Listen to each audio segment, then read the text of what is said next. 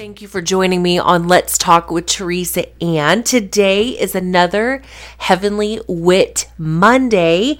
And for those of you who have returned on a normal basis, welcome back. And for those who are just happening upon Let's Talk with Teresa Ann on this Heavenly Wit Monday, the show is based on a book I released back in March of 2020 titled Heavenly Wit, Seeing Mission Fields in the Midst of Battlefields.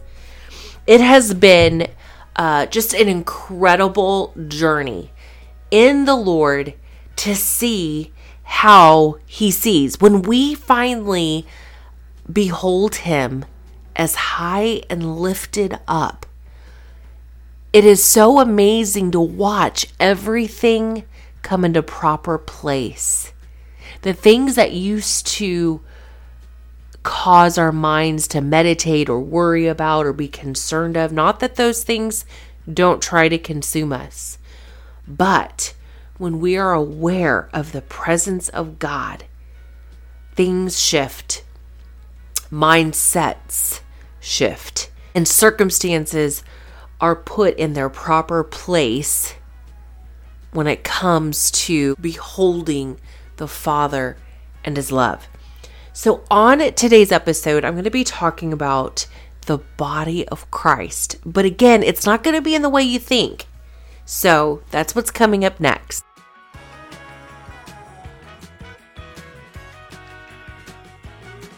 Said these words, or maybe even heard these words. God is moving. He's on the move. God is working. God's presence is here.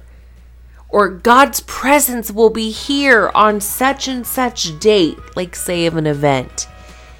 And I love the wake-up calls in the middle of those cliches. Because let's just get this straight. God is always working. God is always moving, and God is always present. His presence is always here. However, it's our awareness within our soul realm, our mind, our will, and our emotions, that those are the things that cause us to either realize He's moving, He's here, and He's working, or not. Let me give you an example. You walk out of your house every day, you lock the door, you go to your car, you're thinking of all these things that need to be done. And then out of all those moments, one day you look up and you realize, wow, look at the sky. It's so vast. And because you noticed the sky, does that mean the sky just finally appeared? Or is it because your awareness of the sky is there, you are now going, wow, look at the sky. It's so beautiful. And it's like that with the presence of God. When we become aware of His presence, that's when we realize He's never left. It's our awareness that left. I'll give you another example. It's kind of funny. I, have a prayer closet. And when I say a prayer closet, it's kind of where I can go and just, when I have a moment where I can just run up to my room, go into my closet, shut the door, and just really, really focus on the Father. Like really, really just, not just any kind of meditation, okay? Because there's two different kinds of meditations. There's the meditation where you empty yourself and don't get filled up, but only with the things of self. And then there's true meditation, where you are literally being filled up with the presence of God and the awareness of His presence, that His presence floods out all the junk. See, it isn't let me empty myself first so He can fill me up. It's watching, say, a glass of, like a jar, be filled with junk, and then you put that jar under running water. Soon you're going to see how all that junk is going to start coming out because of the water that's pouring into the glass. You didn't have to empty the jar first for the glass to be clean, you put the jar underneath the water and all the junk starts coming out. And it's the same thing when we meditate on God and His Word. That's what begins to happen. All the junk starts to come out as we are in His presence. Okay, so I'm going somewhere with this. So here I am in my prayer closet, and I'm becoming more aware of His presence. And I'm just like, oh, God, I don't want to leave this place. I just don't want to leave. It's like when I start, it's a little hard and a little difficult. But then once I do it and once I start reading Your Word, I just don't even want to leave this place. And so, I'll leave the closet and then I'm going throughout my day and I'm like, oh my gosh, I got to go back to the closet and get with Jesus. And one day I literally just could feel this laughter within my heart. And it was, hold on, Teresa, wait, you think you left me in the closet today when you were finished praying? I'm with you. You just left your awareness in the closet. You didn't leave me there. You left your awareness there. So I need your awareness to be turned on at all times. And that's what praying in the Spirit looks like. It's being aware of His Spirit at every given moment. Praying in His Spirit. Like, Lord, let me pray in the awareness of Your Spirit, even in this moment. Okay, so there's that. Now, let's go to the body of Christ. We know in 1 Corinthians 12, it talks about the members of the body and how each member cannot say to another member, you are not important or you're not as important as I am. I want to say like a few weeks ago, I began to think about there was this divine pondering that was taking place. And I knew it was the Holy Spirit having me ponder this. So how do we get to that point? And then I realized, whoa. The body of Christ is so focused on the body that it forgot about the head.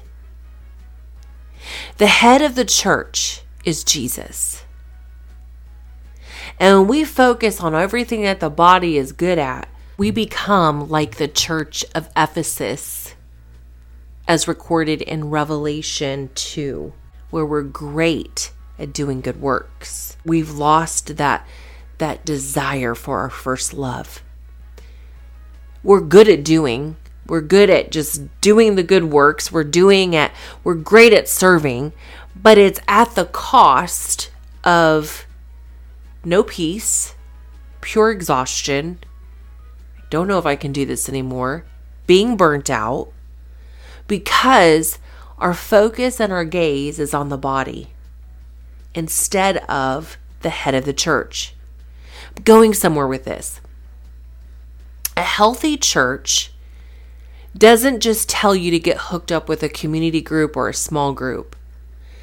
A healthy church will let you know a community group is a plus, but it is not everything. If you're looking for your needs to be met, that's not when you go find a community group.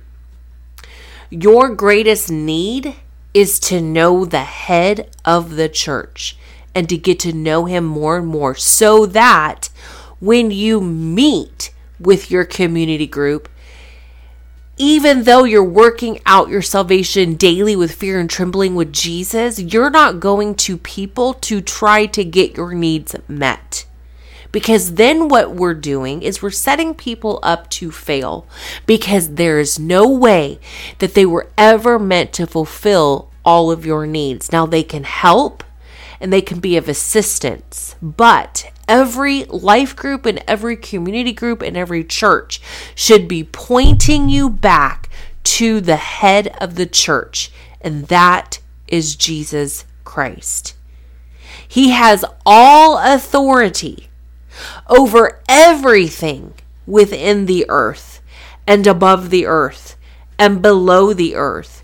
He has pure, true, holy authority. If we keep focusing on the body, we are going to get tired. And then what we'll do is we'll start relying on other parts of the body to do their job when it's all of our jobs. And the only way we can properly do our jobs per se,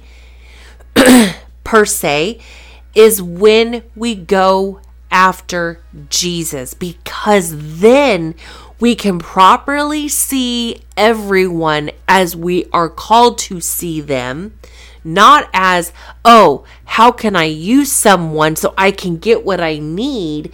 Instead, the love of God, as you're in the presence of God and you're aware of His presence at every given moment, you begin to see how you can selflessly give to yourself from His love and to others. Let's get back to the beauty of why we are the church. The church of Ephesus in Revelation 2. It says that I know all the things you do. I have seen your hard work and your patient endurance. I know you don't tolerate evil people. You have examined the claims of those who say they are apostles, but not. You have discovered they are liars. You have patiently suffered for me without quitting. But I have this complaint against you. You don't love me or each other as you did at first. Look how far you have fallen. Turn back to me and do the works you did at first. If you don't repent, I will come and remove your lampstand from its place among the churches. But this is in your favor. You hate the evil deeds of the Nicolaitans just as I do. So anyone who has ears to hear must listen to the Spirit and understand what He is saying to the churches. To everyone who is victorious, I will give fruit from the tree of life in the paradise of God. Here we are in a place where they're being told, and they know now, that they've lost their first love. So here's why it's so important. Because we can learn really well how to behave well. But when you learn how to behave well without a heart that is transformed, you become an actor.